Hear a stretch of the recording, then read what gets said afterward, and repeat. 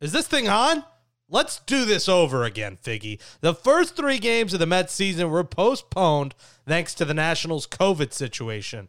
So Monday in Philly is now opening day, part 2. We'll look ahead to the Mets' new first 3 games of the season against the Phillies, the home opener on Thursday, and break down the Francisco Lindor contract extension. And our special guest this week will be joined by 1969 World Series champion Mets outfielder Ron Swoboda. Opening day is here again, so let's get the ball rolling on Amazing But True from the New York Post. Queens, New York, Mets take the field. so amazing, amazing but true. Orange and blue, so amazing. Here's the pitch. New York folks, It's out of here. we got you. Ooh, welcome back to Amazing But True. Turn my mic on. Is this thing on? Didn't we just preview the Mets season? Turn my mic on. The Mets will be back and playing, Figgy, opening day on Monday against the Phillies. That's right. This is Amazing But True, our Mets podcast on the New York Post. Jake Brown, Nelson Figueroa. Follow us on Twitter at Jake Brown Radio. At FiggyNY is where you can get us. 2 episodes a week. Programming note, Mondays and Thursdays. Now that the season, we hope tonight, no one get COVID, please. Don't have a random Al Roker. Don't change the weather and make it rain in Philadelphia. Make sure there's no rain, no snow, no hail, no COVID, nothing happening. An asteroid hits the Philly state. Nothing. Let's play some damn baseball. We had to go all weekend watching all these damn other teams play, and now the Mets are one of the only undefeated teams left in baseball because they have yet to play. So we're technically the best team in baseball right now at 0-0. Ron Swoboda, 1969 World Series champion, is going to join us later in the show. Mets, Phillies for 3. Home opener Thursday. Another programming note, no show at Catch on Thursday in Astoria as Figgy is Florida bound. So he gets to enjoy the sunshine of Florida for a weekend. But we will have a show at Catch in the future, hoping to maybe get a former Met to come as well. So we'll talk about it as it gets closer. We'll have shirts coming soon as well. We'll talk about that. Again, follow us on social media for that. But Figgy, what a buzzkill, man. the Lindor extension happens Wednesday night. I lost sleep, could barely sleep Thursday. I'm doing radio shows in Sirius XM Canada and Tennessee and South Carolina. And then I wake up from a power nap of like 30 minutes to 10 texts that the Mets game was canceled. Talk about Buzz Killington.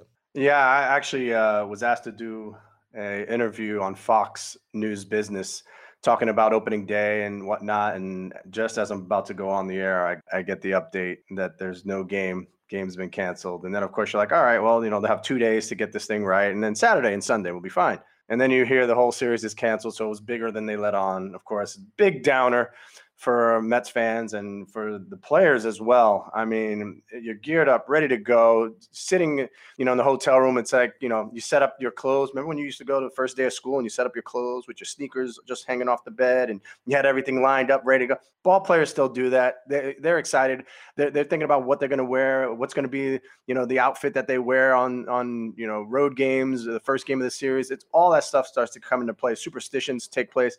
And here you are, it gets knocked back due to COVID. Better to be safe than sorry. Now we look forward to tonight and the debut, the 2021 debut of Jacob deGrom and his quest for a 3rd Cy Young. And you want those day offs later. You don't want them to start the season. Obviously, you couldn't control it, but you could use those days off, especially with what at least be a funky few months. Obviously, the big story in Mets land these last couple of days have been vaccinations, and we won't dive too deep into that, but some players saying it's a personal choice. Obviously, Sandy and the Mets want players to get vaccinated, but they're not forcing it upon them. So we'll see. If 85% of the team gets vaccinated, the restrictions are loosened a little bit. So maybe you can go, to Lavo on a Sunday night or One Oak after you win a game. There's things you can maybe do if the team gets vaccinated, but we'll see, because some of the Mets don't seem to be too thrilled about it. They could first get it on Thursday when they come home for the home opener. I'm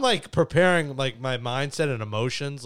I'm already getting ready to cry as I walk through the doors of Citi Field, Figgy. I mean, not being there since 2019, I'm getting the tickets probably today, but it's going to be, I know you're not going, but like you can imagine the thought after not being there, especially for me, my father-son tradition, 17 years. I know a lot of Mets fans have a similar feeling. Walking in Thursday, even if it's only 8,000 fans, it's going to be special, man. No, even more so because it's only 8,000 fans. You know, it's a very small number because you know that place would be filled to capacity.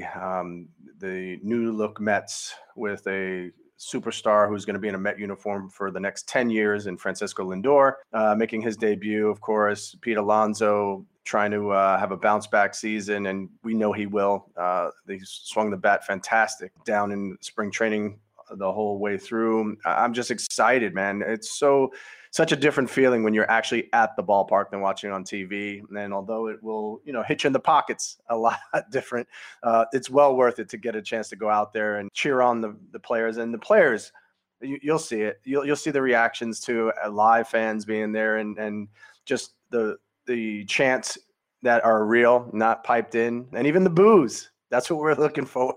Oh, let me tell you, Figgy, there won't be boos on opening day for players, unlike Yankee fans who were booing Giancarlo Stanton on opening day. What a disgrace. If you're a fan and show up to opening day and are booing a player after the first game, listen, you played, that's kind of rare on the first game of the season, unless you're Aaron Hallman after blowing game 7 and you're back in 2007. That's one situation, but Stanton hasn't really warranted the chance to get booed on opening day after no fans for a whole year, injuries, everything that happened. That blows my mind, man. Yeah, we used to have poor Luis Castillo. They would always boo him as well. And so I would tell him, no, papi, they're saying Lou, like Luis Castillo, Lou, not boo. And he looked at me with a straight face and just goes, they're booing. Those are boos. Yeah, those are boos. It's like Jay Bruce. They would say Bruce, but it sounded like Bruce. Yeah. And now he's a Yankee, but amazing. Yeah, no, that's one of the things. Fans, I don't know. There's sometimes as a player, you want them to react. You don't want the little golf clap kind of thing, So if they're taking that much energy to react that way, hey, they must care, right?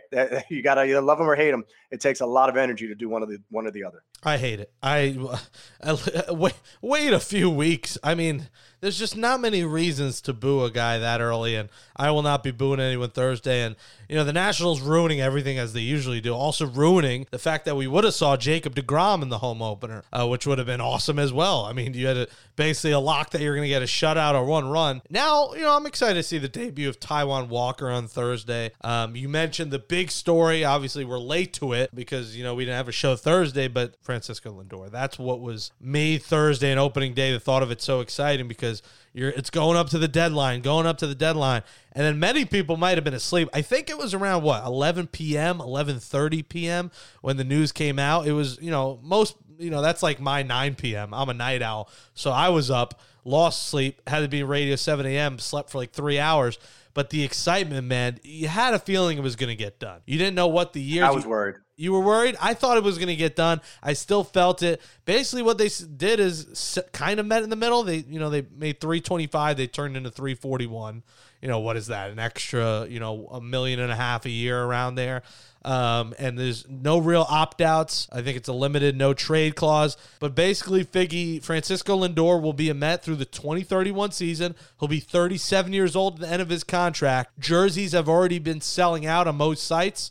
I got mine before, just in case, for that reason alone, but they're selling out. 10 years, $341 million. I am pumped. They got it done. I think it's over with. That would have been a black cloud over the season. Now you could take a deep breath of fresh air and know that you have the biggest contract in Mets history and what could be one of the biggest stars in Mets history locked in for, if you include this year, 11 years. Yeah, you could add the other two previous ones together and they don't reach the Lindor contract with David Wright and Jacob deGrom's extensions. You want this one to play out to its fullest, of course. That's what you're doing by forecasting that this is the guy that you want for 10 years. And they were able to settle on that 10-year number rather than the 12. You feel like you're going to get the most productivity out of that contract, being that it's a 10-year deal, not a 12-year deal. For me, I was worried also that we were so close to April Fool's Day that I would have choked somebody out if it was an April Fool's joke. And if Stephen Cohen tweeted it, oh man, that would have been a disaster. Yeah. So that would have been awful, right? But I think when you look at at this and where the Mets are, that shows you that the offseason that they didn't sign the big three names, and you are like, oh, well, this guy's got deep pockets. Let's see what he's going to do. Well, he has now made that big splash, and he did it with a guy that they went out to get. They traded away some pieces, but you knew that was the guy you wanted to keep in a Met uniform for a long time. It's the next piece. Oh, the next two pieces that are you're really trying to figure out what's next is Conforto, all right? Maybe doing a DeGrom extension because he can opt out after 2022. And then you also have the guys right below that with Syndergaard and also with Marcus Stroman. I think with Marcus Stroman, you kind of wait and see how, the beginning of his season starts out. If he looks like he's going to be the Stroman of Toronto days, and you try to get him somewhere to lock him up, keep him in a Met uniform as well, where he's happy to be alongside Jacob deGrom and you can see the rest of the pieces that are here. Like for a player, man, this is a great place to be right now. It's just a lot of excitement, a lot of buzz, new ownership. You got all the things that you need in place to compete and to do that for several years to come rather than being on a last place team every year. It's great to make money, but it's also great to go into the ballpark knowing you got a chance to win every single day. And that's why this 96-hour holdover was the buzzkill, because you went in a Thursday with this newfound excitement. I almost wanted to I was like holding back tweeting World Series champs 2021. I was just so pumped up that the deal was done.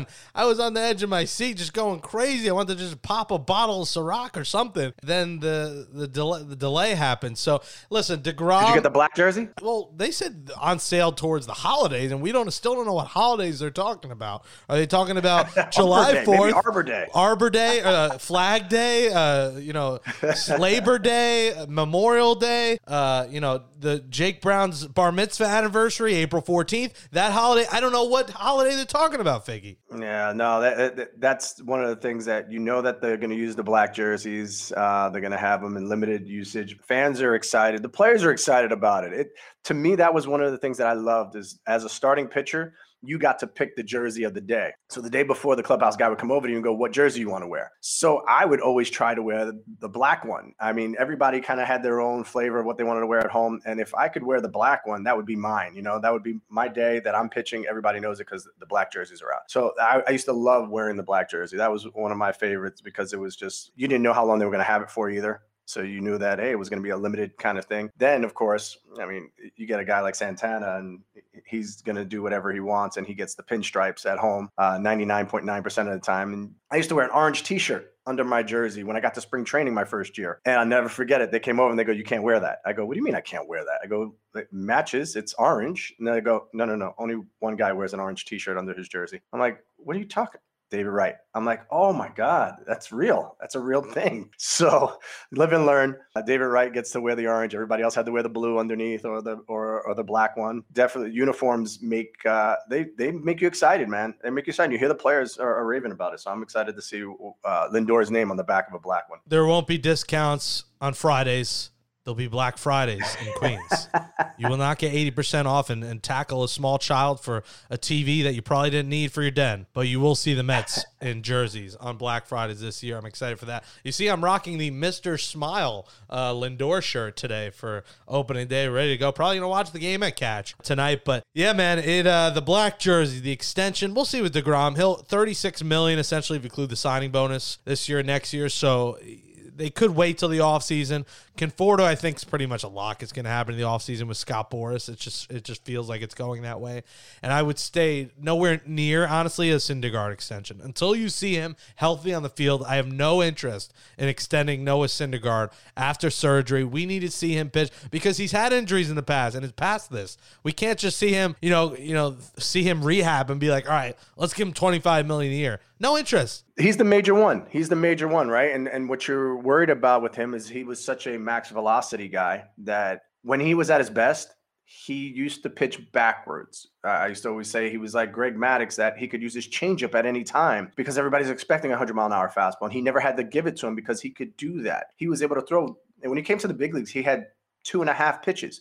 He was fastball, the hook from hell, which we never even seen, and a changeup that he would bounce for show. Then all of a sudden, 2 years later, he's throwing a 95-mile-an-hour slider. He's throwing a two-seamer that moves at 98 miles an hour. And now he's got a 5-pitch arsenal that he can use, but he kind of always stayed pedal to the metal, hard fastball, hard slider, fall behind, pitch back to the middle of the plate, get hit around a little bit. And yet his numbers are still fantastic. So his camp is banking on that, right? That he has this previous amount of work, that a body of work that's pretty good, or pretty lengthy, I should say, that you can go against. Injuries and paying for someone who's coming off of the big one, Tommy John, and seeing how they bounce back, of course you're going to try and wait. But at the same time, maybe you can lock him up to a deal without him pitching one pitch in the big league level, and you get him for a cheaper thing. Look at Zach Wheeler. Zach Wheeler, if the Mets had struck when he was turning the corner, and you could see there was a different Zach Wheeler, the second half of, what was it, 18?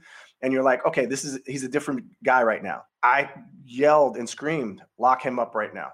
Give him a good offer, something solid, and multiple years, and you could lock him up. And then all of a sudden, you're looking and he's $100 million pitcher, and we can't afford that. Hindsight, that looks bad right now, especially, you saw Wheeler over the weekend was great. The Phillies 3-0, great starting pitching. But you also knew Wheeler had injuries and didn't go deep into games. I felt like once it hit the 6th inning, he was going to get rocked in that inning. Or once it got to the 5th inning, he was running out of gas is what I felt. So when you look back at it, of course, you should have just gave him the deal. But I could see where the Mets were coming from in not wanting to give Wheeler a long-term contract, Figgy. I think at the same time, too, that they were hopeful that Matt Harvey was going to be back to Matt Harvey, because they were always kind of saving up money for that guy. They always had that money put away on the side, waiting for, if Matt Harvey, bounces back and he's the Harvey of old, then we'll let Wheeler go. Don't worry about that. We'll have Harvey and DeGrom. But that never came to fruition. So I think you had once they traded him away to Cincinnati, you had to kind of say, hey, Wheeler, you're the guy, and lock him up. And you would have been able to get him for cheaper. Instead,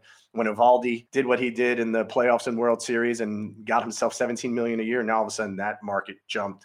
And then Harvey, of course, comes back and he's getting $11 million for being the second worst starter in all of baseball. That changed the whole market again, and Wheeler winds up with the contract that he wound up with. I just felt like if you were watching Zach Wheeler and seeing him mature from a hard thrower into a 4-pitch pitcher who could read hitters a little bit better, pitch to a game plan. And even if it was only 6 innings, look at new baseball. New baseball says, give me 6 innings. Give me everything you got for 6 innings, all 85 pitches of it.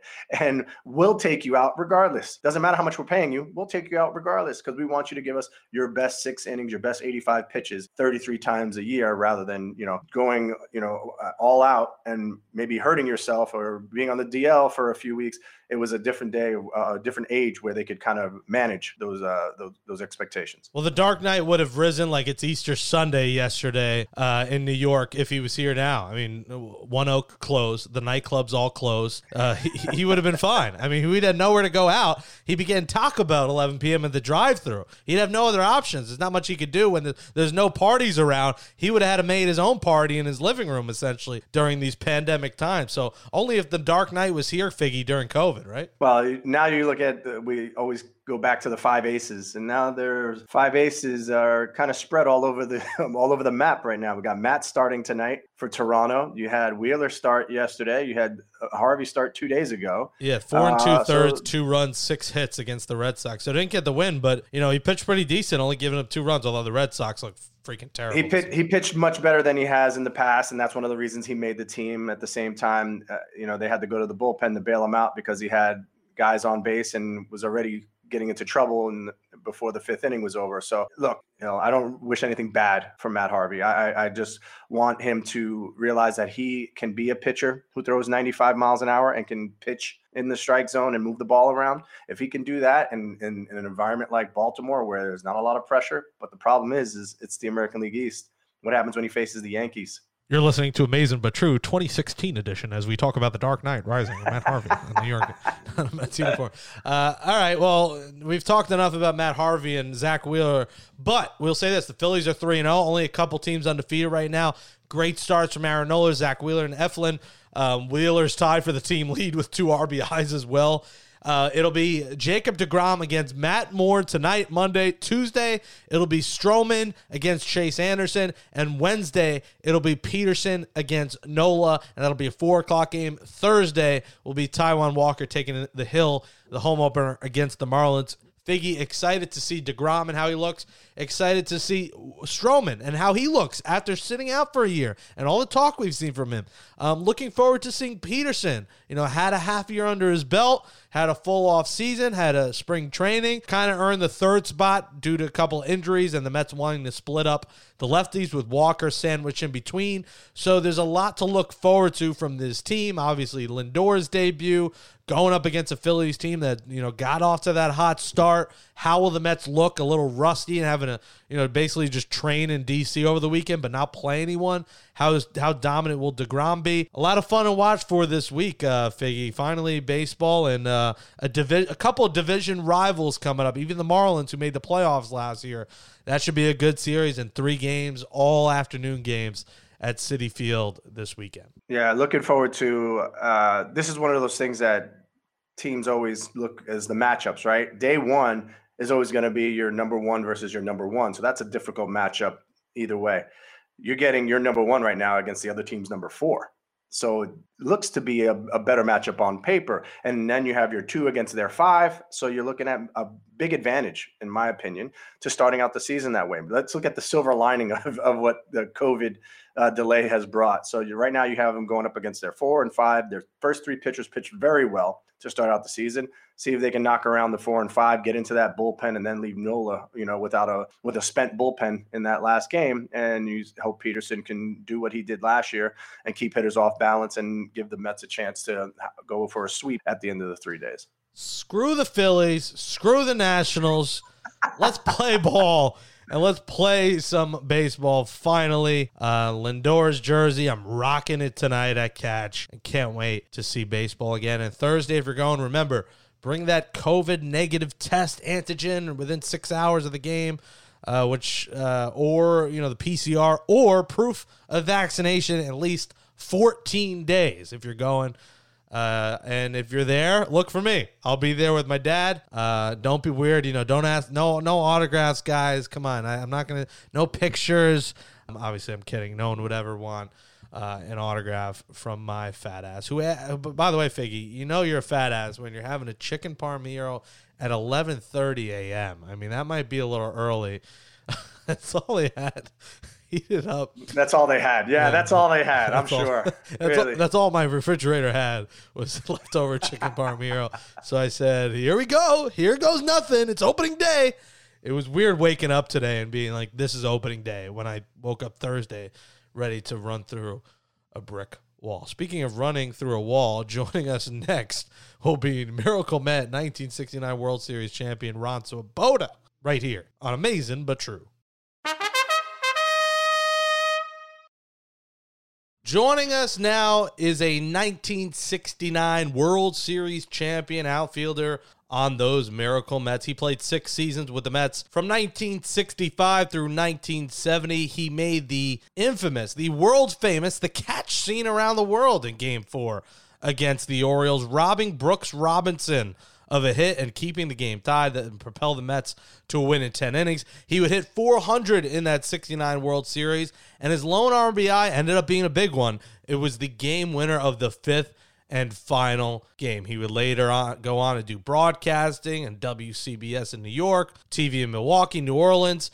He is now the author of Here's the Catch, a memoir of the Miracle Mets and more, which just came out on paperback. The book came out 2 years ago, but the paperback version is out. Get it wherever books are sold, as they say. It is the great Ron Swoboda. Ron, welcome to Amazing But True. We had you on last year to honor the passing, the late Tom Seaver, and you did a terrific job. And we figured, why not have you back on to kick off part 2 of what is part 1 of the new Mets season? Yes, your wisdom is unsurpassed. And that's all the smoke I'm going to blow today.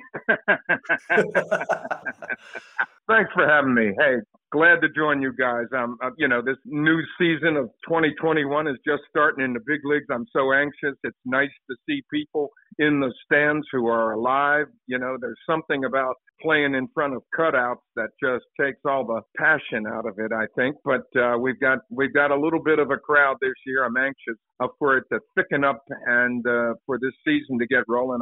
I'm a crazy Met fan, and I even bought the MLB extra inning package so I could watch all the games. What do you think of this year's team? They have, on paper, they're expected to win 90-plus games. Where do you see this Mets team finishing? I really hate predictions. You know why? So many things can happen, and they're in the toughest division in baseball, I believe. I mean, they're playing the Phillies tonight 3-0 with a pitching staff, one of whom is Zach Wheeler, who, I was crushed when the Mets let him get out of their system. So, they're going to get all they need against the Phillies, who are 3-0.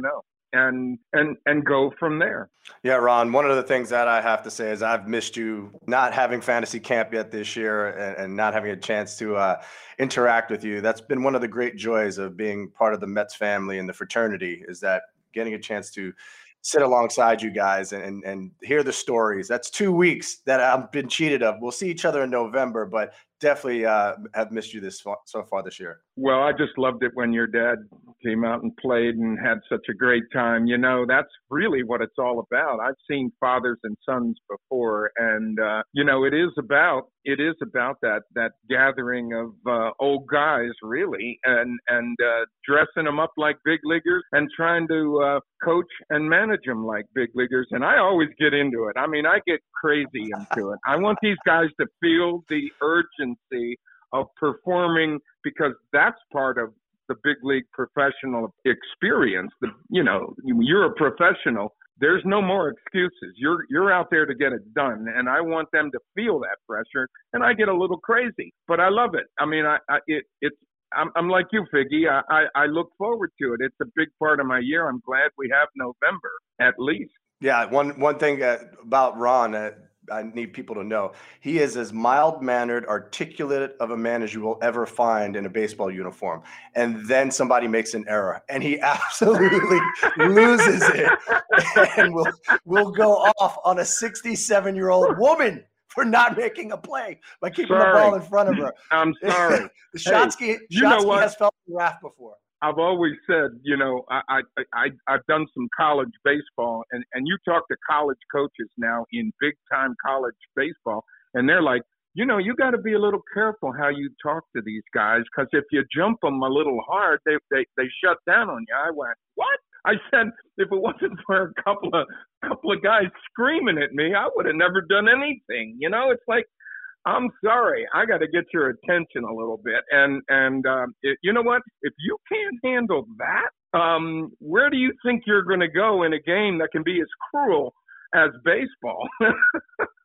Ron, I've always had an affinity for the 1969 Mets. Me and my dad used to go to the sports card shows where you and a lot of your old teammates would sign in Westchester. And, I think I met 20 of you guys, 19 or 20 of you. I had Seaver on a ball as well. Rest in peace, Tom Seaver. And loved that team. I had Kranepool sign the 69 yearbook. So I was born in 91. So I had to learn the Mets history and figure out, what was that 69 to 86 team all about. So I've always been fascinated by the Miracle Mets. Now, your story is interesting because you were nicknamed early in your career Rocky for your less than great defensive abilities.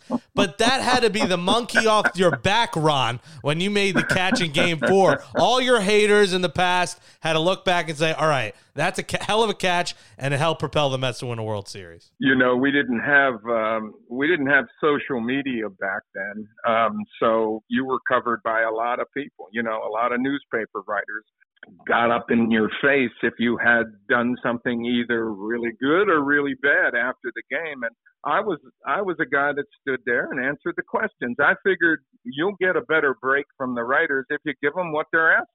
Give them the answer. If it's on you, it's on you. If I messed it up, I messed it up, and I could live with that.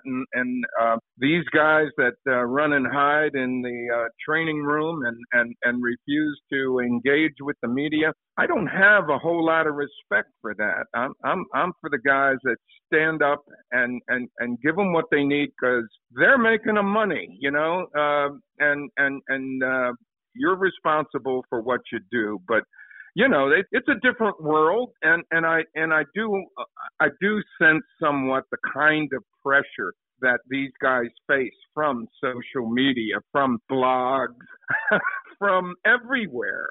The attention on them is immense, and the money they're making is immense, and it all has to resolve itself out there on the field of play, and that's pretty cool. It's pretty exciting for me to watch these guys. I don't try to compare a whole lot of today's baseball to yesterday's baseball. I'll admit I'm not a great fan of a lot of these new ideas coming out of the commissioner's office.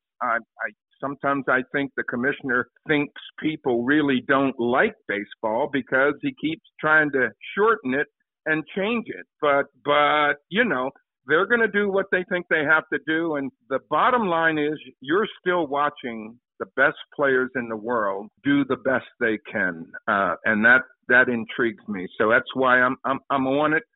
You asked me first, what do I think about this Mets team? They're better. And they're going to need to be better. Yeah, Ron, one of the things that's so heartwarming about you is that you talk about that accountability, and the accountability of when you write a book and you're penning a book, and you did that on your own. So when you read the reviews of your book and people are saying how refreshing it is not to just hear about the greatest hits, the greatest moments, and repeatedly talk about how wonderful you were. You're very realistic about, the good, the bad, and the ugly of life in the big leagues. Hey, look, you played the game, Figgy. You played the game, and you know that the ups and downs can be, extremely difficult. The highs and the lows can really rack you around. And I tried to take people on that, emotional roller coaster a 162 game season can be, and kind of explain that's why you hang in there every day. That's why you go out there every day and try to do the very best, try to be the very best you can be every day. Because you don't know when you're in the weeds and things are going wrong.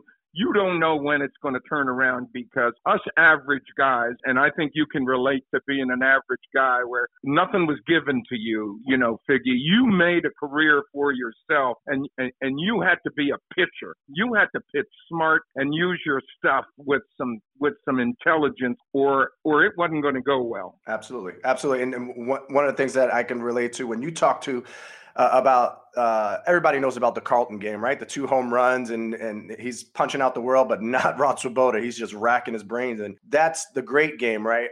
Talk about facing Bob Gibson. What was that like? I tell people, and of course, Gibby is one of those great Hall of Famers who passed away in this last year. We lost so many, including Tom Seaver. I used to say, I'm 70-some years old. I said, if Bob Gibson walks in the room now, my bowels get a little loose. It's like the guy was so intimidating, and you had to go up there and battle that, because he was intimidating. And if you can kid yourself a little bit, but the truth is Gibson went out there and he didn't think about intimidating. He just wanted to get you out as fast as he could. He was uninterested in who was up there. They were just up there to make outs, and he was going to beat them. And you think about that year he had in 1968 with a 1.16 ERA or something ridiculous like that, and still lost 9 games. And you're like, what? He lost 9. He got shut out a bunch with those Cardinals in 68. But, I mean, his stuff was gigantic, and he was ferocious on the mound, and he was in a big hurry. I always said Gibson pitched like he was double parked with a gallon of ice cream in the trunk. You know what I mean? He was in a hurry. He was in a hurry to get you out. He shut you out in 2 hours. And, we tried to play games with him one time and call timeout, step out, get pine tar, let him stand out there and stew. This was Wes Westrom back in like 1967. We were going to annoy Bob Gibson. I'm like, that makes a lot of sense. Piss him off, piss him off. What?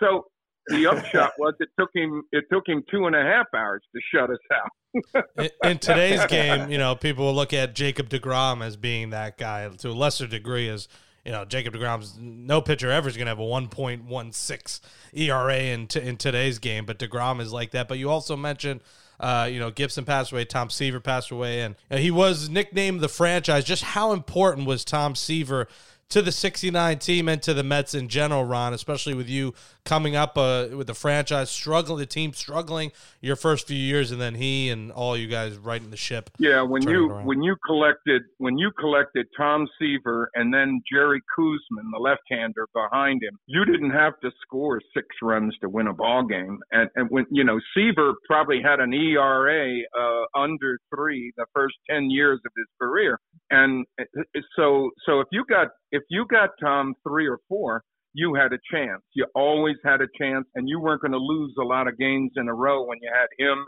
and Koosman coming behind him, and then some pretty good other young arms, like Gary Gentry and Jim McAndrew and Tug McGraw, those guys. Nolan Ryan, 1969 was the only year that Nolan Ryan ever saw the inside of a World Series in an incredibly great and long major league career. So it's pretty cool. It stands by itself, 1969, as an incredible year. With all these things that we're looking at, and now we have opening day today, or opening night, I should say, finally for the Mets. Jacob deGrom on the hill.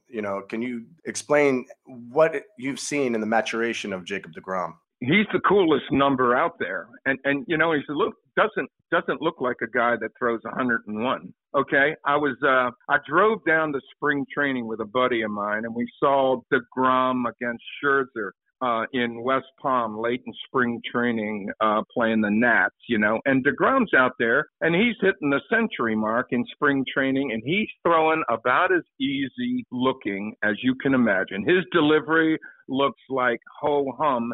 And you look out at the board where they flash the speed and it's 101 and you go, wow. And he's commanding that. He's running it up there in the zone up top where you're going to swing at it, but you're not going to hit it. And he commands that. And a little breaking ball, occasional change up, it's such good stuff that he commands. And he looks like he is so relaxed out there, and his mechanics totally has to, his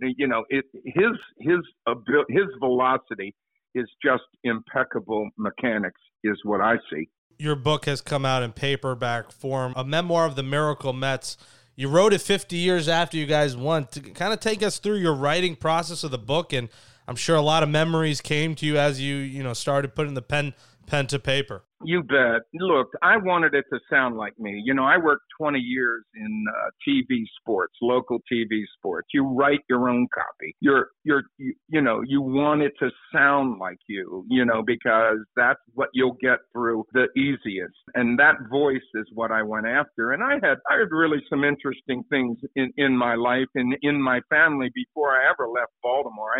I had 2 uncles that worked in the morgue, the medical examiner's office, and it was in this gloomy old building on the waterfront in Baltimore, scary as hell. My brother and I would go up there on Saturday mornings when one of my uncles was working the weekend, and we'd check out the stiffs, and you'd walk in this place and there'd be somebody laying on a slab with a lit cigarette in their mouth. You'd look at it and go, what? And your uncle would say something like, I told you smoking was no good for you, and you go, more wow. humor. And it is absolutely morbid, but I'm just saying, when you're 16, 17 years old, this was fascinating stuff. And I walked through this season, we talked about the ups and downs, and you wallow in some really dark periods where I had nothing going early. And my first half of that season, I was useless in my book, just useless. And as we gained a little momentum, and that they make the Don Clendenin trade at the end of June, and things start to happen, I actually had half the RBIs I got that year in August after, Cleon Jones got yanked out of the lineup by Gil Hodges one day in Shea. Cleon Jones is competing for the batting title in the National League, but we were getting our asses beat by the Astros, and they beat the heck out of us. You go back and look at it. They won 10 out of 12 games against us, and we couldn't touch them. Cleon in left field went after a ball that I think Hodges seized the moment. It didn't look like Cleon got after this double down the left field line, and Doug Rader scores from first base, and they're rolling it up against us. They beat the heck out of us in the first game, and they're rolling us in the second game. And Hodges said, I got to make a point here, I think. And he went out there and took Cleon out of the game. And everybody looked at one another and they went, wow. Gil's upset. And, Gil didn't scream and yell like I would in a, fantasy camp. Gil's emotions were in what he did. He was quiet man, but it was what he did. And he yanked Cleon out of that game. And I'm sitting in the dugout. I don't even know if I have my hat on or my shoes tied. But all of a sudden, I'm in the game. And I get a couple of base hits in that game. And I get to play a little bit because Cleon actually had a bad leg. And Hodges rested him a couple of days, and I it's only partly with quotations around rested. And when Cleon got back in there, he went off like a shot. But I played in his absence, and I got hot. And now I'm in the platoon in right field with Art Shamsky. And that's the way we went down the stretch, and that's really where it ignited for me. And as things got real interesting, I was at least contributing, and that felt good. I got in the permanent lefty-righty platoon with Art Shamsky, who was hitting 300, as a right fielder, batting against right-handed pitching. Yeah, that's what the good ones do. The good managers are able to kind of get the best out of their players and put them in situations to be successful. And Gil Hodges did that for you. You know that you can go online on Baseball Reference and look up every play, every play-by-play, every box score from every year you want to look at. And I did that in the writing process. I went back and put those key games and stretches together and looked at some of these decisions Hodges made when he pinch hit or not pinch hit with somebody. And you look at how in the moment, in the game, his managing was just incredible.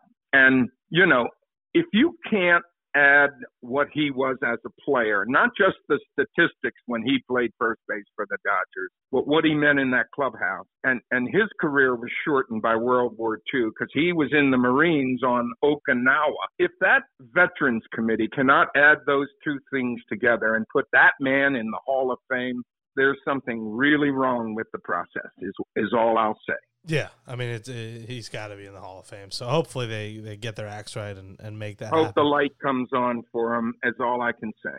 Well, the light always comes on for us when Ron Swoboda joins the show. You can get his book, Here's the Catch, a memoir of the Miracle Mets and more, which is now out on paperback. Miracle Mets, 1969 World Series champion, Ron Swoboda. Thanks for coming on Amazing But True, Ron. Enjoy the Mets season this year, and you got your MLB package you'll be watching. I'm ready to go. Thank you guys for having me. It was always a treat.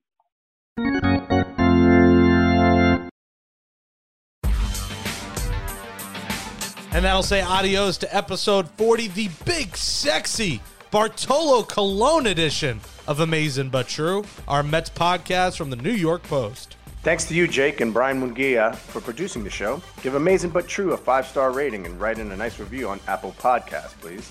Gracias, mis amigos. For Nelson Figueroa, I'm Jake Brown. We'll be back on Thursday after the Mets home opener. Enjoy the game if you're going. Enjoy the first 4 games of the season. And thanks for listening to Amazing But True. Let's go, Mets.